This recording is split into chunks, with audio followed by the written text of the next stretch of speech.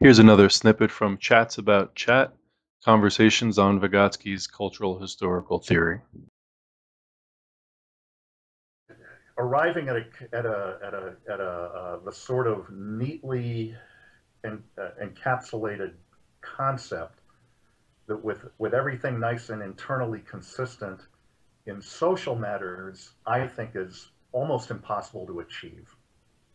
And so to me, a concept is an ideal, at least when you think in terms of the social sciences, which is what I'm primarily interested in. Uh, it's an ideal, and I don't know that you ever really arrive at a fixed set of items, in the set. If you think of this mathematically, if you think of the items in a set, what becomes categorized within a concept is always moving, and every new example seems to change it a little bit.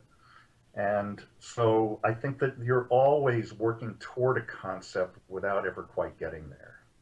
So I can't even remember your question, but that's at least the way I'd start the answer.